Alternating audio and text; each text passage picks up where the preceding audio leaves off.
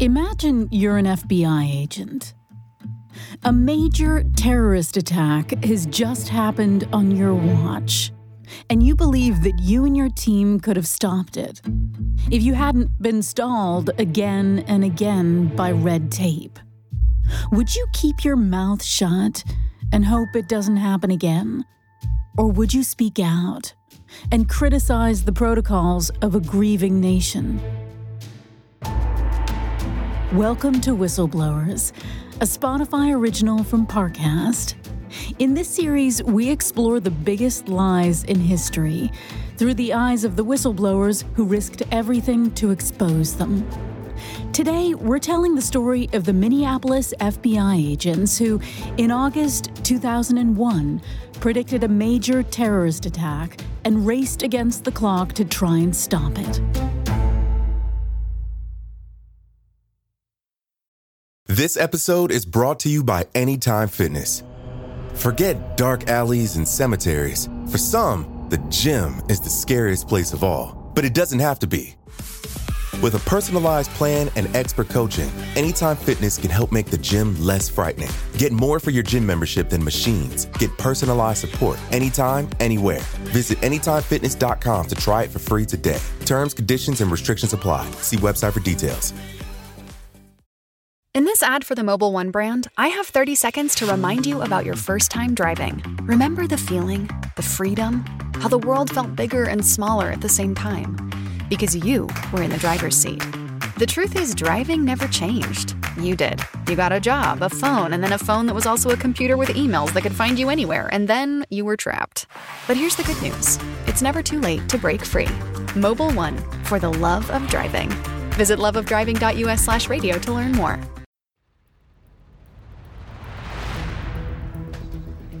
On the morning of August 15, 2001, the FBI field office in Minneapolis, Minnesota got a call. On the other line was a concerned flight instructor, an administrator at the nearby Pan Am International Flight Academy. He was calling the local FBI office because he and several of his colleagues felt obligated to inform the Bureau about a student of theirs who seemed suspicious. The flight school specialized in training people to fly Boeing 747 jets, so most of their students were junior pilots who were sponsored by commercial airlines, or experienced pilots on refresher courses. In other words, they were pros. This student, a 31-year-old man named Zacharias Moussaoui, didn't fit that profile. Coming from the United Kingdom, he had registered at the school with a French passport and paid $8,300 in cash for his training. The all-cash payment was a little unusual, but not something that rang alarm bells. What concerned the instructors was that Moussaoui had very little flying experience, didn't have a pilot's license, and wasn't affiliated with any airline. Moussaoui claimed that he just wanted to learn to fly the 747s as an ego boost thing. The school had seen a very small handful of wealthy enthusiasts come through over the years, but unlike them, Moussaoui didn't actually seem all that interested in planes. And he didn't act like he came from a lot of wealth. Moussaoui focused almost exclusively on takeoff and landing. He wasn't bothered about actually flying the plane. He also asked a number of questions about the aircraft's doors and seemed surprised to learn they couldn't be opened in flight. It just all seemed really weird and suspicious to his instructors. Up to this point, Moussaoui had only completed a few days of classroom work. The next day, he was scheduled for his first session in the flight simulator. The team at Pan Am Academy decided that they should at least alert the FBI before he was able to get behind the controls of the popular passenger jet. Maybe they were being overly cautious, but better safe than sorry. The case was immediately assigned to Special Agent Harry Samet. 2 years into his FBI career, Harry Samet was on the Minneapolis field office's Joint Terrorism Task Force, a collaborative initiative between various U.S. intelligence and law enforcement agencies. Prior to joining the FBI, however, he'd spent a decade specializing in aviation-related intelligence. He was also an experienced aviator. When Harry heard about Moussaoui, he too was surprised the young man had chosen Boeing 747s. Why would someone with a lot of cash and very little interest in aviation want to learn to fly what was essentially a bus with wings? Anyone interested in a joyride would pick a more fun plane. Sensing something was off, Harry opened an intelligence investigation into Moussaoui and got straight to work. He started by running searches on Moussaoui's name, but nothing concrete came up. So he reached out to the FBI's legal attachés in both London and Paris to see if they had any information. But it was already the end of the workday in Europe, so he knew he'd have to wait to hear from them. Finally, one of his colleagues came up with something. Senior Special Agent John Weiss was an Immigration and Naturalization Service, or INS agent, on his Joint Terrorism Task Force team. John had discovered that Moussaoui had overstayed his U.S. visa by several months, and his visa also didn't allow for either working or studying. By attending the flight school, he'd broken the law. The terms of his visa dictated that he had to be arrested and deported without any room for appeal, and it had to happen quickly. The INS wanted cases like this deported within 7 to 10 days of arrest. If the FBI didn't have a legal reason to either surveil or hold Moussaoui for longer, he'd be back in Europe within a couple of weeks. This meant that Harry had only days to investigate. The clock was ticking. Determined to get all the information he could before Moussaoui knew he was in trouble, Harry decided to interview the flight instructor who'd worked directly with Moussaoui for the last couple days. The flight instructor said that what concerned him just as much as Moussaoui's unexpected interest in the 747s was his demeanor. The Frenchman had been cheerful until it came to questions about himself. When asked what he did, he answered vaguely that he ran an import-export business before quickly changing the subject. And when he was asked about his religion during a friendly chat, he became guarded and hostile, declaring, "I am nothing." After that, he was uninterested in small talk and mostly just asked when he would get to use the flight simulator. After wrapping up the interview with the flight instructor, Harry was even more concerned than before. He had a hunch that Moussaoui was planning a hijacking, a popular form of terrorism since the 1970s. For the last 2 years, U.S. intelligence had been on high alert for attacks by Islamist extremist groups, especially from Osama bin Laden's al-Qaeda network. Could Moussaoui be involved with them? Harry was torn. On the one hand, they still didn't know that much about the guy. If they put him under surveillance for a few days, they might learn a lot more about him, who he was connected to, and what he was really doing. On the other hand, Moussaoui's first lesson at the controls of the 747 simulator was scheduled for that evening. Harry knew there was a huge difference between studying flight manuals and actually using the levers and dials in a cockpit. Once Moussaoui learned how to fly in a simulator, it would be much easier for him to fly a real plane. Harry couldn't let that happen. And so, around 5 p.m. on Thursday, August 16, 2001, the day after he'd got the call from the flight school, Harry led a 4-man team to stake out Moussaoui's hotel. Knowing that Moussaoui had his simulator lesson at 6 p.m., they waited for him to come out. Within a few minutes, Moussaoui and another man walked out of the building. Intercepting them, Harry and John Weiss introduced themselves. They said they were there about Moussaoui's immigration status. The student handed over his passport wallet, angrily protesting that he was in the U.S. legally.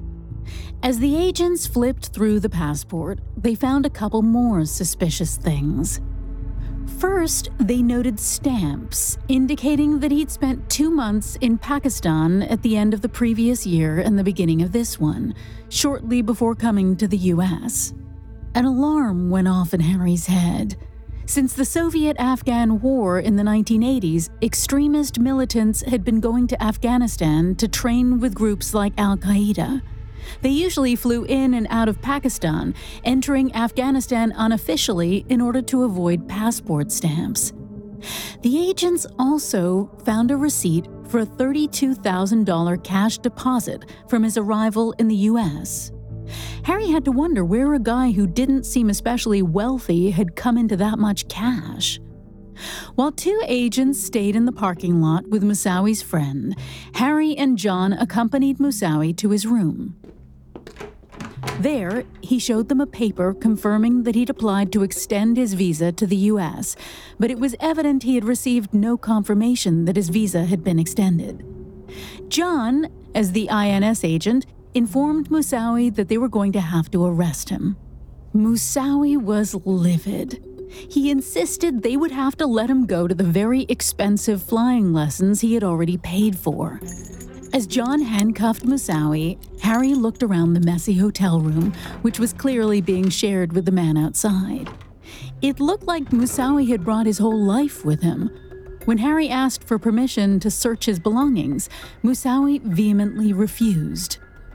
While Moussawi was taken into custody, Harry decided to stay behind and interview his roommate.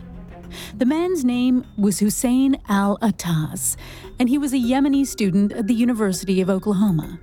He and Moussawi had met at a mosque near the university, while Moussawi had been studying at a flight school nearby.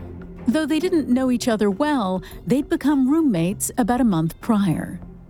When Moussawi had dropped out of his Oklahoma flight school and al-Attas hadn't started the school year yet, al-Attas had offered to drive his roommate up to Minnesota for the week to attend his lessons at the Pan Am Academy. From al-Attas, Harry learned that Moussawi was in fact a devout Muslim. Some members of the mosque in Oklahoma found him to be hardline and extremist in his views. But the most interesting thing to come out of the al-Attas interview was that Moussawi had suggested that he didn't like people who weren't Muslim. In fact, al-Attas said that he may have talked about wanting to kill those who harm Muslims. Harry didn't know how much he could trust this man, but that remark alone set alarm bells ringing again. Unlike Moussawi, al-Attas let the agents search his belongings. When Harry found boxing gloves and shin guards, al-Attas said those were Moussawi's idea.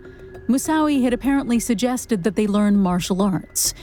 He claimed it was for self-defense, since Moussawi didn't like living in a non-Muslim country. Elsewhere in the room, Harry found a half-finished Pakistan visa application and an envelope containing an Arabic document that al-Attas claimed was his will. Thus far, everything they'd learned about Moussawi seemed suspicious. Someone who didn't care about and had no experience with airplanes had shown up with a ton of unexplained cash, wanting to learn to fly the most boring and most automated commercial jet. He was secretive and hostile and apparently adhered to a violent extremist ideology espoused by a terrorist group that U.S. intelligence knew was planning to attack Americans. Harry strongly suspected that Moussawi was up to something. Now he just had to figure out what. Coming up, Harry's investigation is stymied by the FBI's bureaucracy.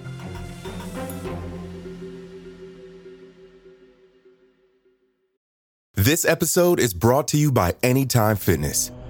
Forget dark alleys and cemeteries. For some, the gym is the scariest place of all. But it doesn't have to be. With a personalized plan and expert coaching, Anytime Fitness can help make the gym less frightening. Get more for your gym membership than machines. Get personalized support anytime, anywhere. Visit AnytimeFitness.com to try it for free today. Terms, conditions, and restrictions apply. See website for details. In this ad for the Mobile One brand, I have 30 seconds to remind you about your first time driving. Remember the feeling, the freedom, how the world felt bigger and smaller at the same time? Because you were in the driver's seat. The truth is, driving never changed. You did. You got a job, a phone, and then a phone that was also a computer with emails that could find you anywhere, and then you were trapped. But here's the good news. It's never too late to break free. Mobile One, for the love of driving. Visit loveofdriving.us/radio to learn more. On the evening of August 16, 2001, FBI Special Agent Harry Samet sat down with his colleague, INS Agent John Weiss, to formally interview Zacarias Moussaoui. Not only had Moussaoui overstayed his visa, but Harry felt confident from everything they'd learned that Moussaoui was up to something suspicious, and that his roommate Al Attas could be a co-conspirator.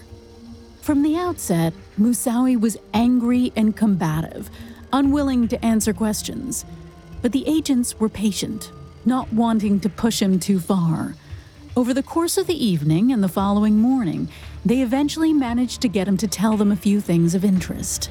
For one, he claimed that he'd spent time in Morocco, Saudi Arabia, Malaysia, Indonesia, and Pakistan for work over the last couple years. The reason those stamps didn't show up in his passport was that he'd accidentally run his old passport through the washing machine and had to get a new one. When asked where he'd gone in Pakistan, Moussaoui insisted that he'd stayed in the city of Karachi the whole time. He got angry when Harry asked if he'd left Pakistan at all during his visit, saying he knew what the agent was accusing him of. When asked what kind of work took him on these business trips, Moussaoui's answers were vague. He couldn't name any companies he'd worked for, nor any colleagues or business associates. Which left the question of the $32,000 cash. Moussaoui claimed it was his savings, but he also claimed he hadn't paid taxes in the UK the year before and couldn't account for how he was able to earn and save that much money. Later, he changed tack and claimed that some friends in the UK had given him the money, though he couldn't remember their full names or addresses. While Harry and John were interviewing Moussaoui, other members of their team discovered that Al Attas had, in fact, violated the terms of his student visa and arrested him, too. Unlike Moussaoui, though, he was allowed to post bail. Instead of calling a family member, Al Attas's call from jail was to an imam at the Oklahoma mosque. In the recorded call, the first thing the imam said was that he'd heard Al Attas and Moussaoui had gone to do jihad. Al Attas hurriedly told the imam not to talk about that right now. It's worth noting that in Islam, jihad usually means a spiritual struggle and not a physical holy war. Still, the agents found Al Attas's response suspicious. With all this information and Moussaoui becoming increasingly belligerent, Harry and John decided to change their interview approach. In a Hail Mary that they hoped would pay off, they accused Moussaoui of lying. They told him they already knew he was an extremist who intended to use his aviation training for terrorism purposes, and they wanted to know all about his group and the plan. Moussaoui was surprised by the detailed accusation.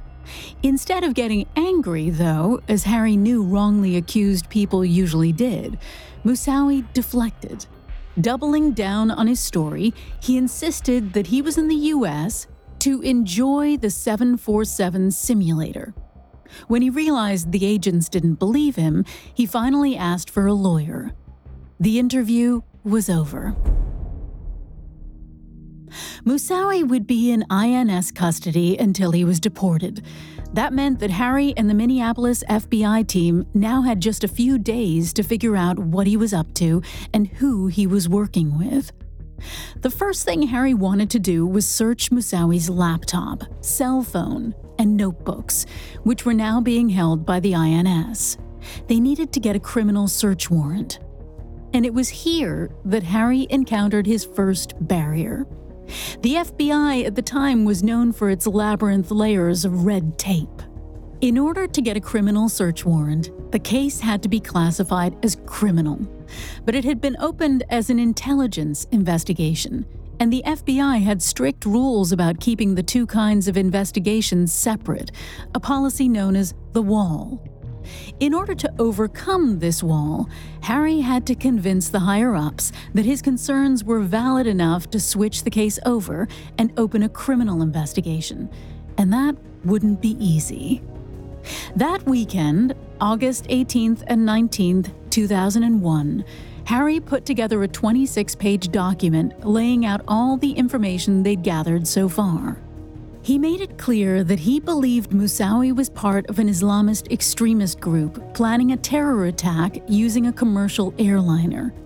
In order to investigate further and verify this, he needed FBI headquarters to obtain permission for the Minneapolis FBI to contact the U.S. Attorney's Office in order to get a criminal warrant. After he submitted his document, on Monday, August 20th, the case was assigned to the Radical Fundamentalist Unit, or the RFU, the team that handled unaffiliated terrorism cases. The RFU would help them prepare the case to submit to the U.S. Attorney's Office. But to Harry's frustration, the case was assigned to Supervisory Special Agent Mike Maltby. The two men had butted heads in the past. Harry felt Mike was more concerned with making sure the paperwork was correct than actually preventing a crime. Mike, on the other hand, complained that the Minneapolis agents were hasty and alarmist, trying to push cases through on hunches without doing their due diligence. Harry knew he had his work cut out. And when Mike's team got back to Harry on Tuesday, August 21st, they had bad news for him. They didn't think he had enough to justify a criminal warrant, much less a criminal investigation. Harry had to demonstrate probable cause of a crime, but right now he had no hard evidence. In their experience, if he submitted the case to the Minneapolis U.S. Attorney's Office as it was, and the application was rejected, it would probably kill the whole investigation. Mike's boss recommended that Harry consult with his office's chief counsel. She might be able to suggest another way of doing things. So, Harry walked down the hall to talk to 46-year-old lawyer and special agent Colleen Rowley, who had spent her entire career in the FBI. Upon reviewing the case, Colleen agreed with the RFU team, but she had an idea. Instead of worrying about the criminal side of things, they could apply for a warrant for intelligence cases. It was called a Foreign Intelligence Surveillance Act, or FISA warrant. That might just work. And so, the next day, Wednesday, August 22nd, Harry and his supervisor, Greg Jones, scrapped plans for the criminal warrant and told the RFU team that they wanted to apply for an expedited FISA warrant instead. Mike and his supervisor agreed to help, but they reminded the Minneapolis team that FISA warrants had become increasingly difficult to get in recent years. Over the last decade or so, errors on FISA applications had damaged several investigations. These errors had been publicly embarrassing for the reputation-conscious FBI and had caused the end of at least one agent's career. As a result, the FBI had become paranoid about FISA applications, and to prevent any possible embarrassment, a complex series of checks had been implemented. First, Mike and his boss at RFU would have to sign off on Harry's application. Then, it would go up the chain to another department, the National Security Law Unit. If they approved it, it would be sent to the Department of Justice's Office of Intelligence Policy and Review. They would then rule whether it could go up once again to the FISA court. If an application made it all the way to court and was denied, all agents involved were heavily criticized. Consequently, each body had extremely high standards. But before Harry could even start this process, he had to actually write the application.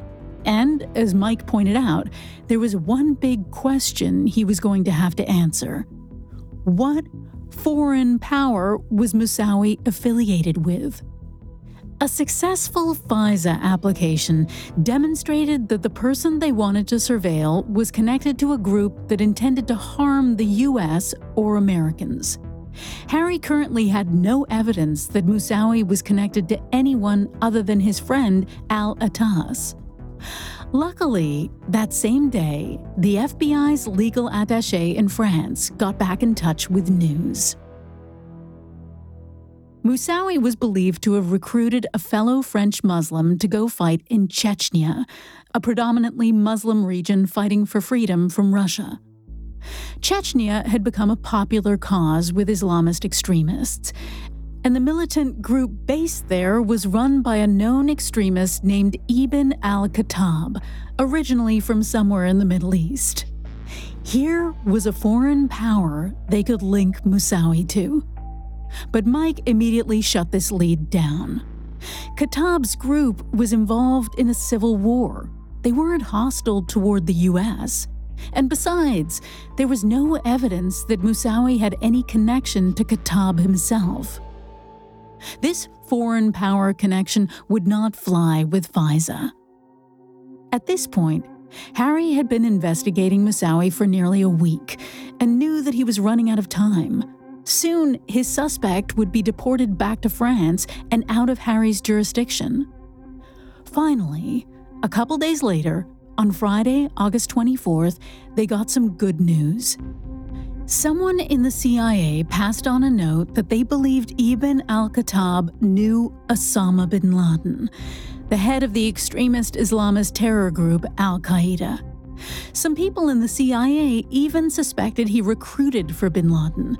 If they linked Moussaoui to Khattab, they could link him to Al-Qaeda. Here was the connection Harry and Greg had been looking for. It was tenuous, but it might give them a recognized foreign power for their FISA application. When they spoke to Mike, though, their excitement fizzled once again. He applauded the effort, but the consensus in FBI intelligence at the moment was that Khattab and bin Laden were nothing more than past associates.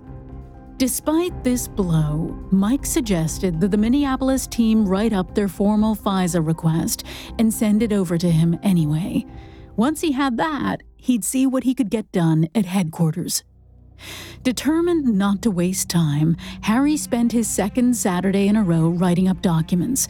Again, he summarized all the information they had, highlighting the foreign power connection to bin Laden and the fact that Moussaoui was a known extremist who believed it was acceptable to kill non-Muslims. And he emphasized the urgency of the situation given Moussaoui's impending deportation. They didn't want to risk this dangerous man disappearing once he was back in Europe. Not only was he a risk, but he could also be an important link to other extremists. Within hours of Harry submitting the request, Mike called with bad news. He'd read and discussed it with his team, and they just didn't think it was going to make it up the ladder. The Al-Qaeda connection was grasping at straws. The whole document was alarmist, but lacking hard evidence. He really thought the best thing to do would be to regroup and keep investigating until they found something concrete to support the application. Harry and his supervisor Greg had had enough. Moussaoui had already been in custody for a week and a half. Losing his cool, Greg shouted that the document was meant to be alarmist because they were trying to make sure Moussaoui didn't get control of an airplane and crash it into the World Trade Center or something. With tensions between Mike, Harry, and Greg stretched at breaking point, Mike's boss stepped in and suggested a compromise. He proposed that they run the case by the head attorney in the National Security Law Unit, or NSLU. He'd be able to give them the best assessment of the foreign power situation. While they waited, Mike would prep the application. The next morning, August 28th, Greg and Harry got Mike's revised draft of the FISA application in their inboxes. He'd made some small edits based on his experience of what FISA wanted to see, but he wanted the Minneapolis team to review it and send any notes they had. Harry and Greg read through it and asked Colleen to join them as she'd seen the original document. All three of them were frustrated to see that Mike had toned down the language. For example, Harry had originally described Moussaoui's martial arts training as preparing himself to fight. Mike had changed the wording to be about self-defense, as Ala Tuss had suggested. Mike had also summarized a few direct quotations. With Colleen and Harry's input, Greg sent back a few revisions, complaining that Mike had softened the argument. Mike used some of their edits, but rejected others, explaining that the higher-ups didn't react well to applications that felt like they were relying on alarmist emotions over facts. But that wasn't the worst part. That evening, the head of the National Security Law Unit informed them that the foreign power argument wasn't strong enough to take their application up the ladder.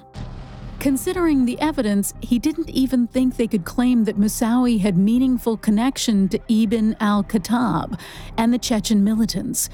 All they had was one guy who had encouraged another guy to go fight in Chechnya. That didn't mean he was a member of Khattab's organization, which meant that any attempt to connect him to bin Laden was moot. Their best chance at a foreign power argument was gone, and without a foreign power, their application was dead. The Minneapolis team couldn't believe it. Without any form of search warrant, the FBI could offer no reason for the INS, the Immigration and Naturalization Service, not to deport Moussaoui immediately. He would go free before they could properly investigate him. As the INS and the FBI worked out the deportation plans over the next 2 weeks, Harry continued to chase leads, desperately hoping that something would turn up. In the meantime, it was decided that Harry or one of the other agents would accompany Moussaoui back to France. As soon as they arrived, Moussaoui would be arrested and searched by the French authorities. The FBI would immediately get access to any important information that turned up. Finally, on Monday, September 10th, 2001, all the details had been worked out and the deportation order was signed. Moussaoui would be back in France in a matter of days, and the FBI might finally get enough info to continue its investigation.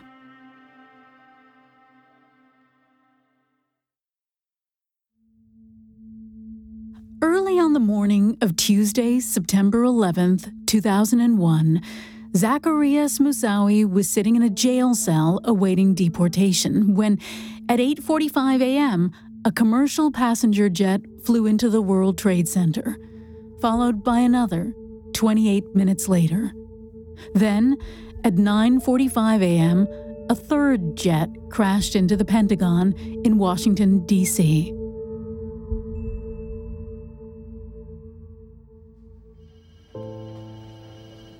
When the first plane hit, the Minneapolis office was thrown into chaos.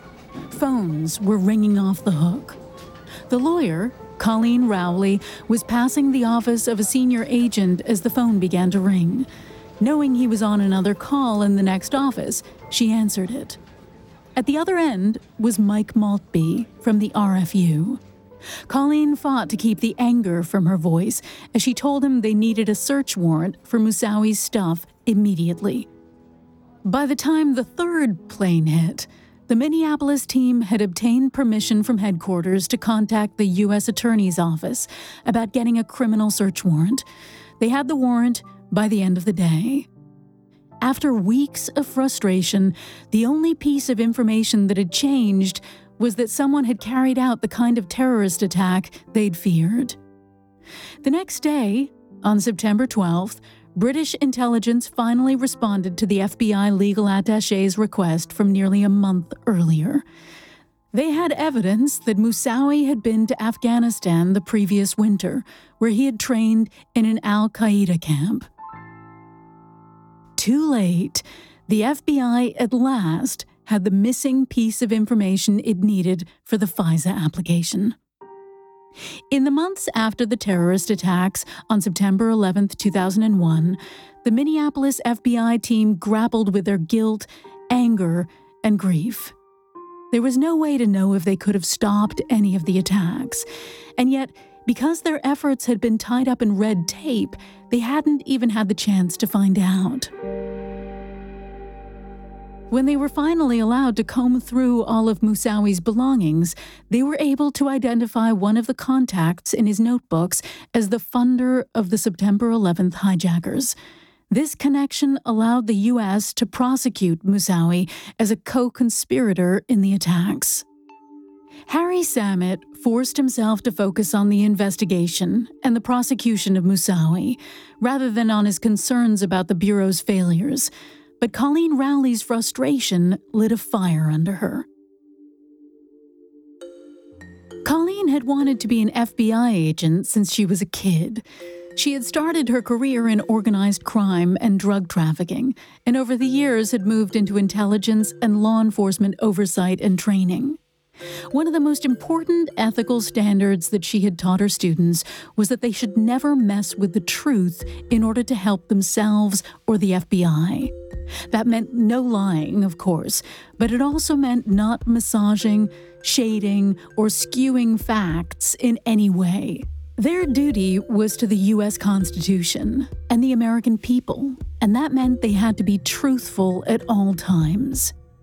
And so, when the 47-year-old Colleen saw the brand new FBI director Robert Mueller on television, saying that there was no way the FBI could have foreseen the September 11th attacks, she felt that he could be messing with the facts. Mueller had only become director a week before the attacks, so it was possible he hadn't been told about the Minneapolis investigation. But either way, the American public would eventually find out that the FBI's labyrinth bureaucracy may have led to them missing an opportunity to stop the attacks.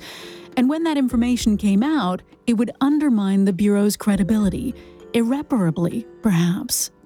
Colleen tried to pass messages up the chain. Someone had to tell the director that he'd made a mistake. But as the months went by and Mueller continued to repeat the same line, Colleen feared that people further up the hierarchy were trying to protect themselves from blame for the intelligence failure. Finally, in the spring of 2002, Colleen was invited to D.C. for an interview. The team supporting the Senate Intelligence Committee's commission looking into the attacks wanted to hear from her.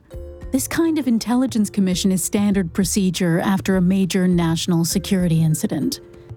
As the interview approached, Colleen grew increasingly stressed and found herself unable to sleep. One night, she gave up trying.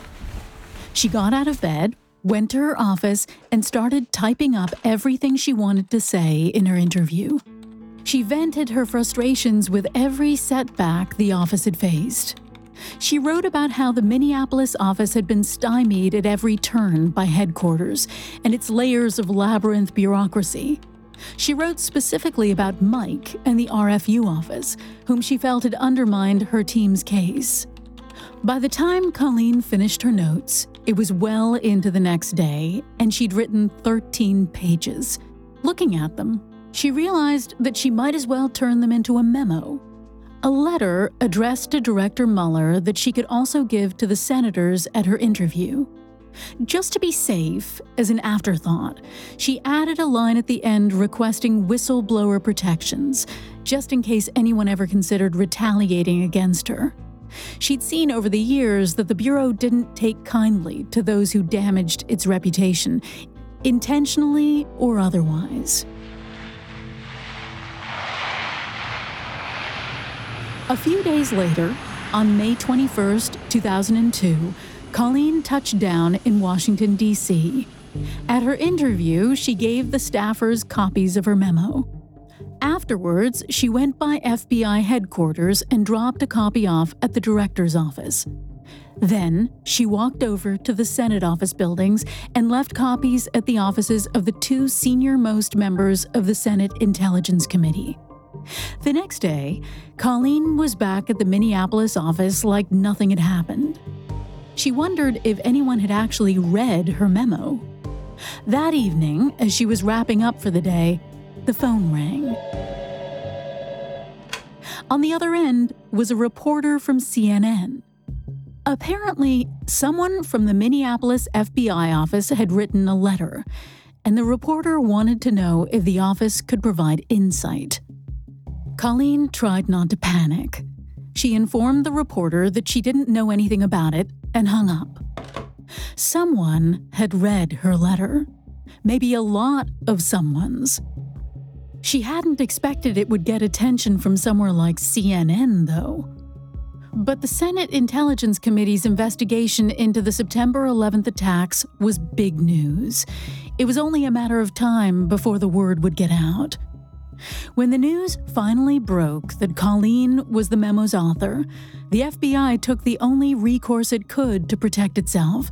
It classified the memo. This proved Colleen's worst fears about the Bureau's top brass. She believed they were more concerned about their reputations than fixing the bureaucratic issues that might have prevented the 9/11 attack in the first place. Shortly afterwards, the Senate Intelligence Committee asked her to come testify in a public hearing. Colleen was only too keen to oblige. In her testimony, she was a bit more measured than in her memo. She made it clear that she believed in the FBI. She simply wanted it to live up to its potential. Instead of placing blame, this time she identified 3 major issues that she believed caused the FBI's failure, at least regarding the Moussaoui case. If the Bureau was going to stop future attacks effectively, she felt these had to be addressed. First was the issue of careerism, which caused agents to be afraid to take risks that might hurt their jobs or reputations. Second, she called out the absurd layers of approvals at headquarters that were now required for any urgent decisions to be reached. In the Moussaoui case, for example, the warrant application never even made it to the Foreign Intelligence Surveillance Act or FISA court for a decision to be made either way. And finally, Colleen called out the endless, repetitive paperwork that slowed down decision-making and approvals. Colleen also addressed the need to balance the maintenance of civil liberties with the gathering of crucial intelligence in a timely manner. She claimed laws already existed to allow law enforcement agencies to gather information without breaching people's fundamental rights, and it would be crucial to ensure that such rights were not swept aside in the name of faster intelligence collection. She wrapped up her testimony by making it clear that the best way for both the government and the FBI to move forward was by telling the truth and being transparent. Without that, there could be no trust between the people and the government, and public safety would suffer. Colleen's testimony turned her into an instant celebrity. She didn't much like the attention, but her calls for truth and trust transformed her into a hero. In the months to come, she was all over primetime news programs and was even named a Person of the Year by Time magazine. The public seemed to love her vision for a reformed FBI. And Colleen was delighted when the Department of Justice ordered the Office of the Inspector General to conduct a detailed, no-holds-barred review of the FBI's failures in the lead-up to 9/11. But while the FBI did change in response to the attacks, it seemed that they had gone from one extreme to the other. The new Patriot Act solved the problem of excessive bureaucracy by essentially removing all barriers to surveillance warrants. It looked like the administration was using 9/11 to claim sweeping powers that some believed infringed upon civil rights. Colleen was disappointed to find that many of her colleagues, including some in the Minneapolis office, viewed her decision to speak out as a betrayal. As frustrated as they had been with headquarters, many of them still believed that problems should be handled internally. The fact that her face was now on the cover of magazines and she had become a minor celebrity only irritated them further. Even though she only used her platform to speak about reform and transparency, it looked to some of her FBI colleagues like she was raising her profile at the Bureau's expense. It wasn't until 2003, though, that Colleen's position became untenable. That winter, the Bush administration had been building its case for a war against Saddam Hussein in Iraq, using 9/11 and the plight of the Iraqi people as excuses, and they'd gotten U.S. public opinion behind them. Concerned, Colleen once again sat down and wrote a letter to Director Mueller. In it, she warned of the consequences of a war in Iraq. Based on what she'd learned from working with counterterrorism teams over the years, and especially in the wake of 9/11, she believed that a war would only inspire more Islamist extremist terror attacks. Already, the FBI was fighting to stay on top of the threats they were monitoring. She felt that if the U.S. attacked a predominantly Muslim country, it would be a huge recruiting tool for extremist groups like Al-Qaeda. The FBI risked being overwhelmed. In other words, if the FBI truly cared about preventing terrorist attacks, it would not support the war in Iraq. This time, Colleen intended her letter to be public. And when she sent it to the director's office on the 5th of March, 2003, she also mailed it to the press. If her colleagues saw her previous letter as a betrayal, Colleen wasn't prepared for the reaction to her new letter. Like the rest of the country, the majority of the Bureau had lined up behind the administration. By speaking out, Colleen made herself a pariah. 2 weeks after her letter was published in the New York Times, the invasion went ahead, despite her protestations. A couple months later, she voluntarily took a demotion. And a year later, in 2004, when she turned 50 and was eligible to retire, she did. But her fight wasn't over. In the years to come, Colleen publicly advocated for ethics and civil liberties in government and investigations, and even ran unsuccessfully for Congress in Minnesota. To this day, she continues to write and give talks about ethics and transparency, especially relating to what she sees as the perpetual war on terror. As for Zacarias Moussaoui, his case took 6 years to reach a conclusion. Eventually, he was indicted on 6 felony charges, including conspiracy to commit acts of terrorism, conspiracy to use weapons of mass destruction, and conspiracy to murder United States employees. In 2005, Harry Samit took to the stand to testify against him. While the agent was less public than Colleen in his criticism of the FBI's systems, he used the opportunity to speak in detail about the barriers he faced while trying to sound the alarm to the danger he believed Moussaoui posed. Moussaoui narrowly missed receiving the death penalty, and on May 4, 2006, he was sentenced to life in prison without parole. As he left the courtroom, he reportedly clapped his hands and shouted out, "America, you lost. I won." Harry Samit remained a special agent in the FBI for another 19 years, until 2020.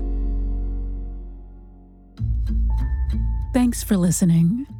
You can find all episodes of Whistleblowers and all other Parcast originals for free on Spotify. We'll be back next week with a new episode about the world's biggest lies and the people who expose them. For more information on the FBI's investigation into Zacarias Moussaoui, amongst the many sources we used, we found the Time magazine article Colleen Rowley, the Special Agent by Amanda Ripley and Maggie Seeger, as well as the Office of the Inspector General's review of the FBI's handling of intelligence information prior to the September 11th attacks, extremely helpful to our research. Whistleblowers is a Spotify original for Parcast, produced in partnership with Stable, executive produced by Drew Cole, Max Cutler, Becky Jacobs, and David McGuire. Developed for podcast by Julian Boireau, written by Kate Thorman, produced by Alice Homewood, editorial support from Mike Jemson, mixed, mastered, and sound designed by Rowan Bishop for Stable, and hosted by me, Pat Rodriguez.